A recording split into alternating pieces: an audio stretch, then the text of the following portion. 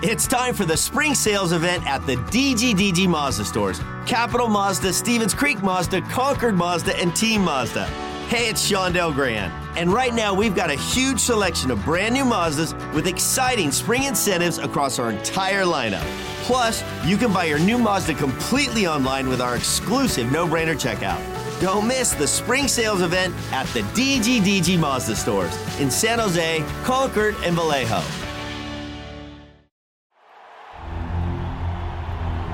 It's time for the Sharks Morning Skate with all the latest on San Jose Sharks hockey. Here are your hosts, Dan Rusanowski and Drew Remenda.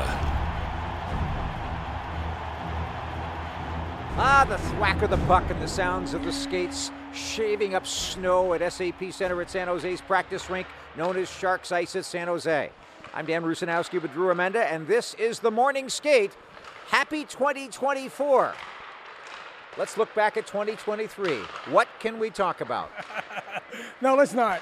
Let's just move on. Let's just live in the moment. As I like to say, be where your feet are. Let's just be where our feet are. Let's completely ignore 2023 like it didn't happen. No, we can't. No, we can't. We have to talk about one thing in 2023. Congratulations on your Hall of Fame induction at the Foster Hewitt Award. You well deserve. That was the one bright, shining spot of 2023. I appreciate you saying that. I'd say maybe one of the other bright spots, in a way, from 2023 was the last time the Sharks played the Detroit Red Wings as they face off against the Red Wings tonight at SAP Center.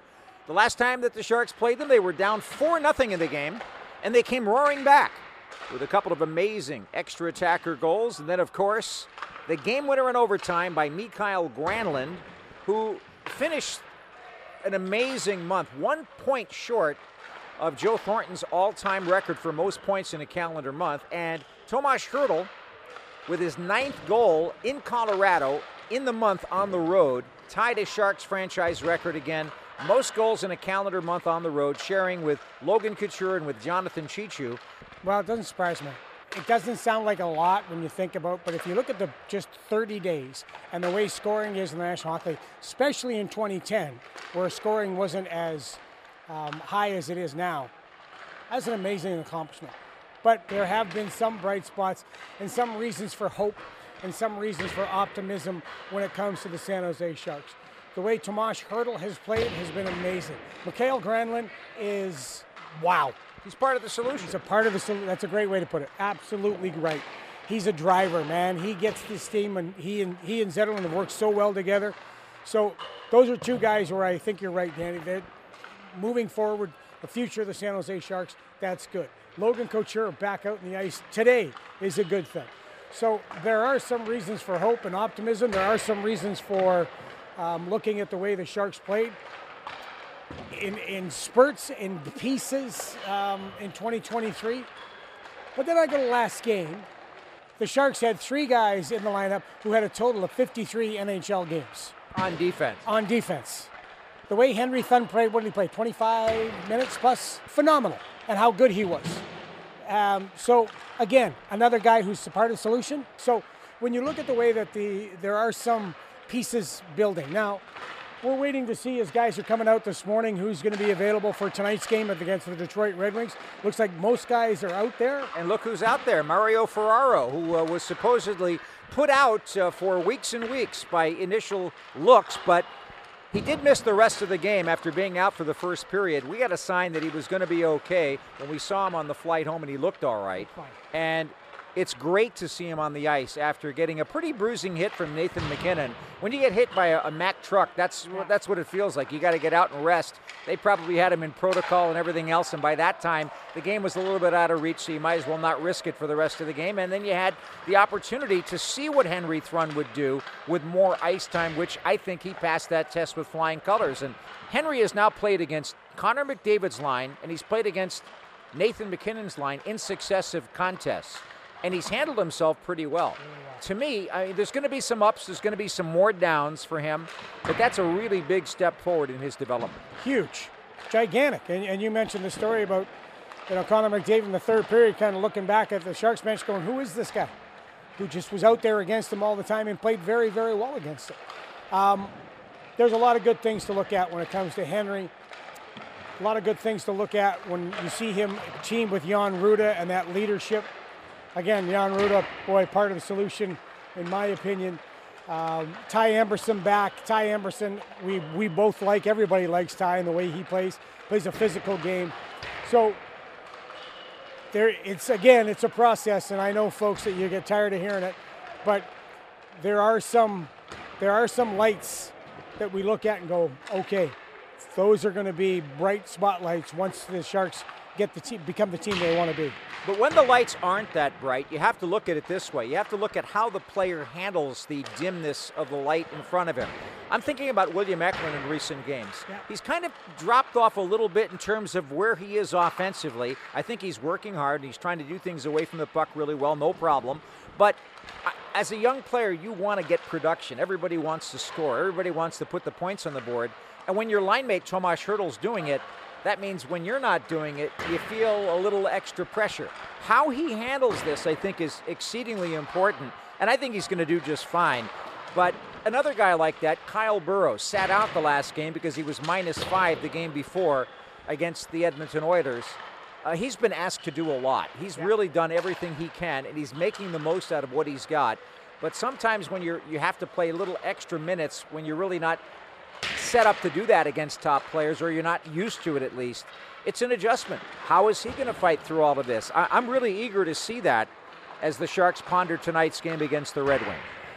First off, with William, he's got to get to the net. He's got to get to the high traffic areas. He is good along the boards. He gets the puck and he can protect the puck. But he's got to be, that part of his game's lacked a little bit, dropped off a little bit. But if you don't get to those high traffic areas, if you don't get to the middle of the ice, you're not going to score in this league.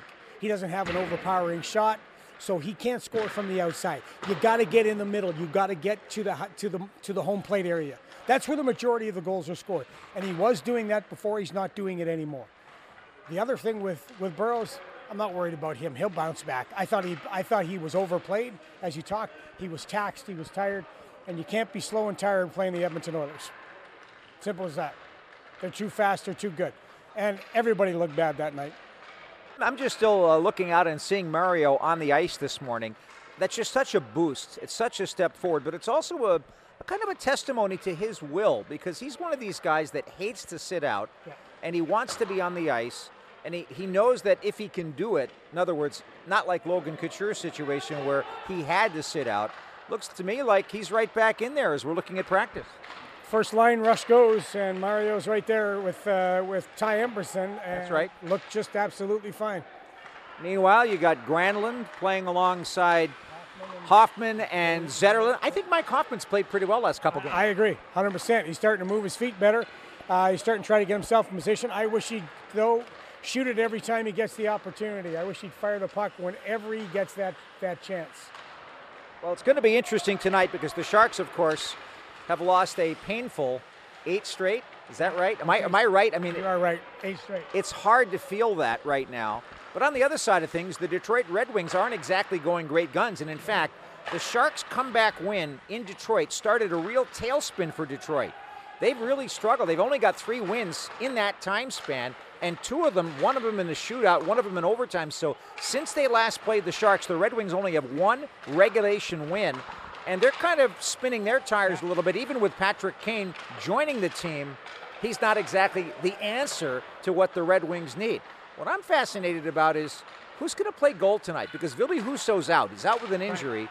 They've played Alex Lyon, and as was the case last season when he got Florida into the playoffs and beyond that, before he got replaced by Bobrovsky, Alex Lyon is a veteran guy that can step in and help. But you've got the emotional side, too. You've got James Reimer coming back to San Jose. Yeah. Will Coach Derek Lalonde play James Reimer with 1 victory in recent games, or will he come back with Lyon? I think that's one of the dramas we're going to see solved. Yeah, I agree with you. I think that I like James. James is a class act. I always thought he was a good man and good within the room, and he was always treated us with respect. I'd like to see James come in. On the other hand, though, as a coach, sentimentality doesn't fit into it when you're struggling. No sentimentality at all tonight either. We'll get all of it for you with the Teal Report coming this afternoon. And, of course, we're on the air at 7 o'clock Pacific time with the Sharks and the Red Wings. Until then, that's it for the Morning Skate today. You've been listening to the Sharks Morning Skate. Make sure you're listening all season long to the latest Sharks news and information right here on the San Jose Sharks Audio Network.